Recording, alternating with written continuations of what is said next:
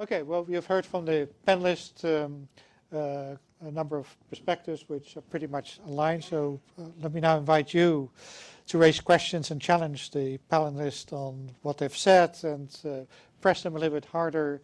On the one hand, we have heard an optimistic perspective, so we know better to identify the situation. We have better coordination mechanisms, yet we see so many people in growing numbers in extreme food crisis situations.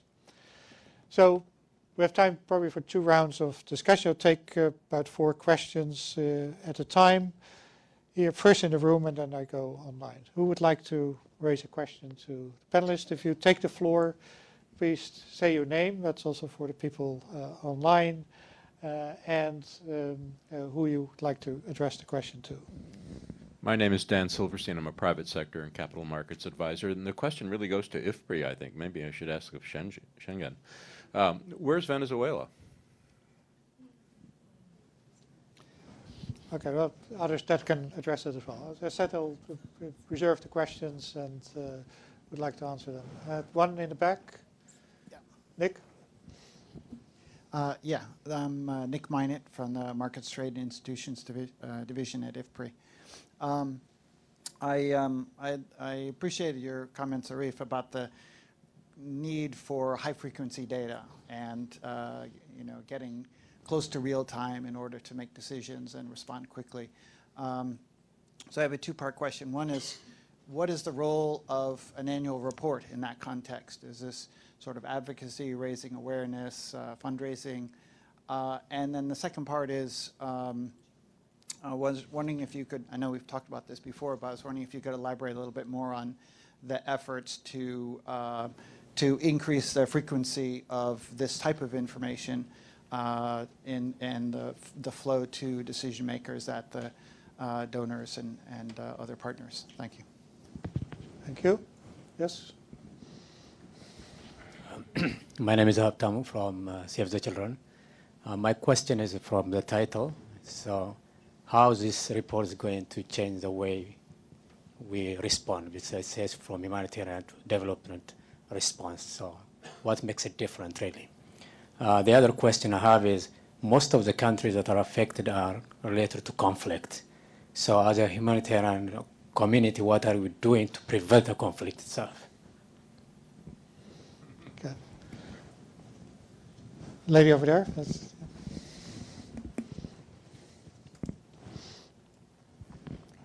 Hi, Katie Gronsky from the Pew Charitable Trusts. I'm curious if you all are looking into anything related to water and land efficiency, and if so, what is sort of on the horizon? Rajul? Thank you, Rajul Pandialoch at IFPRI. This is a question for Beth. Beth, you mentioned the reorganization underway at USAID, resilience being higher on the profile, and USAID has also been at the forefront of investments in nutrition and along with food security. So I'm just wondering how you factor nutrition into resilience building and how what type of attention that will get going forward. Okay. Thank you. Let me take one more question if there's a question online. No? Not yet? Okay. Maybe they're holding their horses for now. Okay, so we have 5 questions. Maybe Bess, you want to start with the last question first? Sure. Nutrition, of course, is absolutely critical to resilience, and that's built in front and center. It's been elevated in our global food security strategy. Also recognizing how complex it is, the importance of water and sanitation within that. I think. The proposed redesign focuses on a new bureau that is the Bureau for Resilience and Food Security that would have a center of excellence for nutrition within it. it would elevate nutrition leadership within the agency to the deputy assistant administrator level, just get into the bureaucratics, but I think it's important and would really have a way to pull together the disparate programming and resource teams that focus on nutrition across the agency into a consolidated approach, which is the vision, and enable us to program in a more synergistic, coordinated way. So I think it's a huge elevation and increased importance on nutrition going forward. I also wanted to just address a little bit about the question about how your question about how we're going to plan, how this will change how we're doing business. And I think that for us at USAID, and I think also for the broader community, this increased focus on resilience is really important. It does bring together a lot of the sectors that we need to really think about how we address recurrent humanitarian crisis before it happens. Recognizing that where we invest is important. Again, we're not shifting, we're increasing investment in areas that we hadn't invested in before. We're working in ways, to have more flexible contracting mechanisms for those of you who share bureaucratic struggles like some of us do, having the right contracting mechanisms so we can be flexible, that can shift to respond to the real-time data and the real-time needs. So we have mechanisms on the ground. For example, in Ethiopia in 2016, we had development mechanisms on the ground. They're on the ground all the time. So how can we have our contracts, our contracting officers, our agreements set so we can surge when we need to? We saw our livestock value chain program in southern Ethiopia able to immediately start increasing loans to livestock traders so they could do some of the offtake. We increased assistance to fodder producers and makers. And so we were right there on the ground to be able to do that before the humanitarians even came in. And so I think that when planning those programs with the humanitarians on the ground, knowing what types of issues might come up, making sure we have more flexible mechanisms, and investing in those places in the first place, I think this is all game-changing and something that we've started doing. We've proven that it can be successful, and we will increase our efforts on this going forward. Okay, thanks, Beth. Arif, you may want to follow up, pose on this question, how the report is going to change responses, and also whether the frequency of reporting should not be much better in order to be responsive. So let me start with the usefulness of a report like this. One is on, food security is always very divergent views and opinions of different people, right? This report allows 12 different partners to have a consensus and say something with authority. I think that there's big value in that. The second one to me is that we can talk about global trends, meaning 2 years ago, 80 million people. Last year, 108 million people. Today, 124 million people. 55% increase in 2 years. Almost apples to apples. Not exactly apples to apples, but almost apples to apples. There is power in showing that. The third usefulness of something like this, for me, the biggest one probably is that you have both humanitarian and development partners working from the same base. Both are agreeing that, yeah, this is the base. So let's go and see what we can do. So that's the report itself, the three things. Now, in terms of early warning information, the more we can collect and the more we can disseminate. Dissemination is really important in this.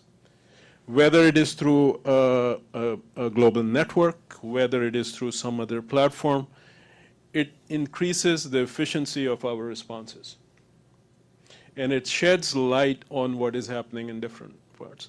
As researchers, my plea is that can we come up with some indicators which are less but more robust, so we spend less time in the field collecting them, whether it is on phone or going in and all of that, but it is giving you more information to act upon. I mean, what is it which is new where we can use our new technologies to in fact do that. There's not enough time, but I have something in mind which I want to express, which is there some sort of a well-being indicator which we can use, whether it is a photo, whether it is psychiatric questions or something, through which I can say you're okay and you're not okay. If you're not okay, why do I have to worry about you? I will worry about who's not okay and what is the reason behind that. That type of work, which is really important. Coming back to your question from SAVE, why would you expect the numbers in 2018 to go down? Logically, you should not expect the numbers to go down in 2018. Why? Because we are not seeing any structural change. Stop some of the conflicts, find a political solution to these conflicts, the numbers will start to go down. But without that, don't expect numbers to go down. And I think this is almost, it's logic. Yeah. So for us, if you want the numbers to go down, we have to have a political solution to these conflicts. Till we find a political solution to these conflicts, we have to continue doing what we are doing in terms of saving people's lives, and on the resilience side, changing people's lives so they don't become enticed in some of the things which are happening around the world.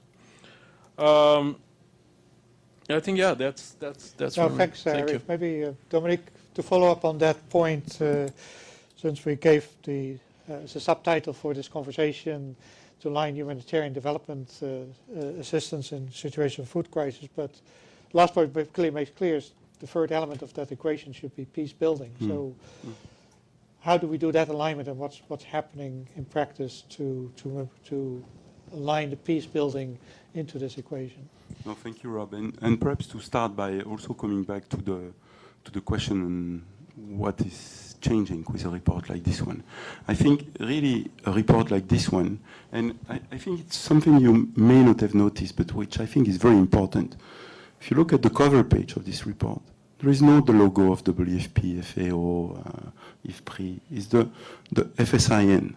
And therefore, our goal was really to produce a technical report, a technically neutral report, which provides all decision makers and all practitioners with the information they need to try to inject, I would say, a rational dimension in the decision making. We know that there will always be political aspects by all donors that are taken into consideration when allocating their resources, but how can we equip our colleagues with a strong evidence-based report that enables them to make indeed the case that not only geographically, because we see that there are, last year we had the 4 famines, so-called 4 famine countries.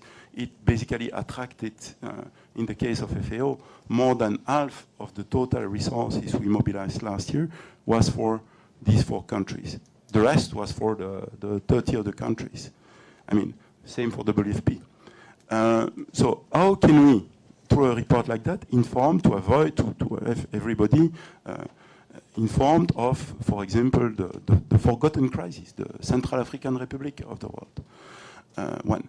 And then, of course, thematically, to indeed bring on board much earlier on the development players. And we were talking of the discussion, the long-term discussion that is taking place in the context of the World Bank. But the World Bank has, I would say, already walked the talk. Through their fragility, conflict, and violence, they have already started to invest in really the most difficult protracted crisis of the world. In the case of FAO, last year, we've been working with the bank in Yemen, in Somalia, and in South Sudan, with substantial investment from the bank. And again, the same for WFP in this country. So I think it's absolutely important. Now, true, indeed, when you look at the numbers, and I think it's important, we are talking of this report, but also the SOFI report. The State of Food and Nutrition Security in the World is also saying that 60% of those chronically undernourished are living in conflict-affected countries. So I think that, of course, political solutions are absolutely essential. There is no doubt. This is the first thing that that needs to take care. But I think in the meantime, what we have to do is see, and thereby responding to the call from the UN Secretary General. I mean, I still remember on his second day on the job, Mr. Guterres was calling all UN entities to support sustaining peace activities in the context of their mandate and their comparative advantage. So in FAO, we have very much internalized that, and we have now basically developed our own framework on sustaining peace in the context of the 2030 agenda. And in doing so, what we realized is that FAO was engaged indeed already in a whole number of activities, but that was not, I would say, part of a deliberate move towards indeed sustaining peace. And now we have this framework that basically defines the work we do on conflict, basically working on the drivers of conflict that are, in some cases at least, if not in many cases, at least at community level, that start over issues of access to water, access to pasture, access to land. Therefore, what can we do to do that? Then working in conflict, how can we, I mean, bearing in mind that in all these countries, 80% of the people depend on agriculture for their livelihood. We tend to forget that. We tend also to forget that, I mean, sometimes we have a very simplistic approach saying, well, when there is a conflict, everything stops. People are just waiting for assistance to come. No, I mean, agriculture continues. It's much more difficult for agriculture to continue, but it continues and it needs to be supported. So how can we do it better and faster? And then finally, how can we have all our program across the organization, in all countries, conflict sensitive, to make sure that at the very least we do no harm with all the goodwill we might have. We could, exacerbate or trigger some conflict.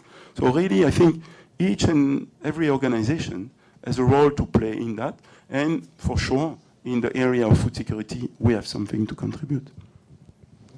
Thanks, Dominique. Maybe in line with that, there was also a question about water and land management in this context, maybe also in conflict situations, how, since you're also the strategic leader, program leader for resilience at FAO, so what's the role of water and land management in this situation? Well, of course, absolutely critical. It's huge importance, and yes, I mean, I refer to issues of conflict that originate from access to land, access to water, but in the meantime, I mean, what?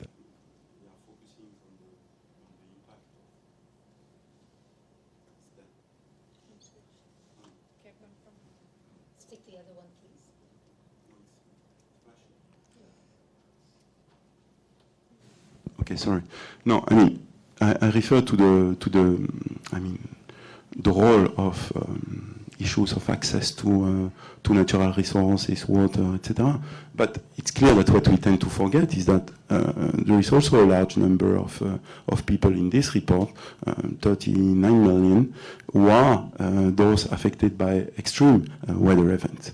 And therefore, in this context, of course, issues of land and in particular water management are absolutely critical. And this is why not only our strategic objective, but other strategic objectives are very much focused on that. And this is why an organization like FAO has, for example, for the Near East region, we have a clear focus on the issue of water scarcity, which is absolutely fundamental for the region.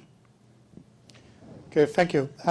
Lastly, there was also a question, the first question, where's Venezuela?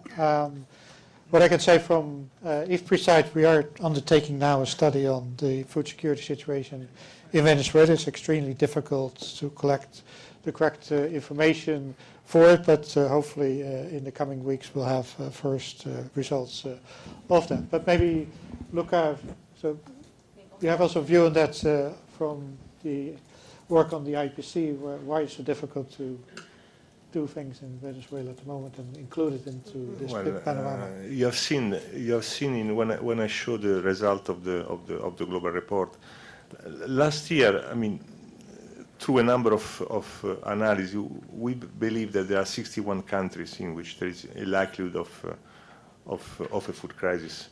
But we produce funding only for 51, basically because we said unless the analysis is robust enough, we don't make a call. So Venezuela is one of these countries. The problem is a governance issue, and is an open secret that in countries like Venezuela, Eritrea, North Korea, today is very difficult to collect the data that we think are necessary to make a call in terms of. So there is a concern. There are a number of analyses that we like to undertake, but doing an IPC, for instance, which means a group of people, analysts, bringing together all the analysis in context like the one of Venezuela is a bit unlikely at the moment, and for obvious reasons. But this is one of the risks of food security analysis, in the sense you go into a country, if food security is a political problem, we have a problem, for example, at the moment in Congo. If they think is a political problem, then the analytical process we want to undertake becomes a bit much more difficult, no? So this is so I cannot say that I see I will have Venezuela in the map. That is. We know it's difficult, it's not a good situation, of course, but we're working on it. Okay, to close the Q&A, we have one or maybe more questions from people online. I have 3 questions. The first one is from Musidia. She's from European Commission, Directorate for International Cooperation and Development. She basically says, the report seems to focus on acute malnutrition. How do you think chronic malnutrition can be factored into assessing food crisis? The second one is from SB. How is resilience operationalized at the country levels? We are already struggling with the multi-sectoral coordination in areas such as nutrition interventions. How do we change the thinking that resilience is another project? The third one is from PA. Numbers are staggering. Could we have done this report earlier, and what practices are in place to measure the progress? Thank you. Okay. 3 questions. I suggest to the 3 panelists just to take on one of them and try to be brief with an eye on the time so we can finish this event at 11 o'clock. Bess, you want to start with any of these questions? I'll take the one on resilience and at the country level. I think that country leadership, as I mentioned earlier, is critically important to advancing resilience. And it's not another project, it's a lens. It's how we think about the way we're doing development, how we think about the capacities that we need, and where we're targeting our assistance. And I think that I'll bring again the example of Kenya and their Ending Drought Emergencies effort. This was a national effort that pulled in ministries from across the board, pulled in donors, and really led the way to significant investment in northeastern Kenya. And I think that's the type of multi-sectoral effort when you have that country leadership is really critical. Thank you. Arif, you want to talk about the chronic malnutrition question? No, that's a really good question. Now, if you globally look at it, right? So there are about 155 million children who are chronically malnourished, of which about 122 million, which is about 75%, are living in conflict-affected areas. And when you look at the acutely malnourished children, you have about 52 to 55 million, which is in this report. Again, majority of them obviously in the conflict-affected areas. What we are seeing is that when in places where there is conflict, the children get wasted very, very, very quickly. So there has to be some kind of, I mean, my executive director, he actually makes us do calculations to figure out that if we were not able to intervene in the next 3 to 4 months, and if there was no assistance available, what would happen to those children? And then we are also sort of on the advocacy side, if you will, we are linking this to for example, the 1,000-day concept. That if we are saying that, you know, if during the first 1,000 days, of a child, if they are not adequately nourished, they never catch up in terms of their productivity. So what does that say in these conflict-ridden societies about the next generation and the productivity of the next generation? So for us, we are keeping a very, very close eye in terms of the relationship between chronic and acute malnutrition, but also trying our very best to address the acute malnutrition head-on so we can save people from the consequences to the next generation. Thank you. Okay, thank you. The last question, Dominique. The question comes a bit back to an earlier question. Is this report timely enough? Well, two things. Also, I will add something on the how resilience is operationalized at country level, if you allow, because I think it's quite important. And as a matter of fact, in our sector, in the food security sector, you may know that FAO and WFP are co-leading the food security cluster. And what we see is that we have quite a large number of partners at global and at country level, and there are regular demands from our partners. How do we turn this, humanitarian development nexus, this resilience, into really practice at country level?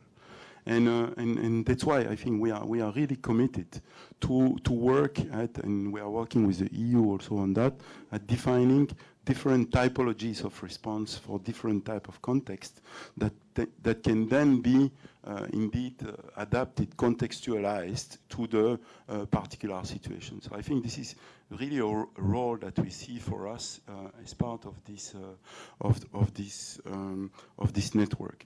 So now it was on the timeliness of this report. Well, I think as was said before, we have this report that is produced once a year that enables us to make the case forcefully. And actually, we are here today, but we were in Brussels last week, in Geneva, in New York yesterday, to really draw the world attention on the situation of these 124 million people. But there are updates of this report, and now there will be real-time information made available through the website. So each time there will be a new IPC analysis, it will be posted, available, and therefore enable much more real-time action. Because this was clearly a request from our pure humanitarian colleagues. I mean, the ECHO colleagues, I mean, they were saying, yeah, a report like that is interesting in that it makes the case, but I mean, we would like to have much more operationalized. So I think this one makes the case, and then we have the real-time updates as well as the mid-year updates that are very important. Thank you, Dominique. Well, we have to bring this to a close. What we've done, we have Sheng Fan will give closing remarks. That's good for me, so I don't have to sum up anything. But before we give the floor to Sheng, let's first give a hand to the panelists for informing you about the report and its responses.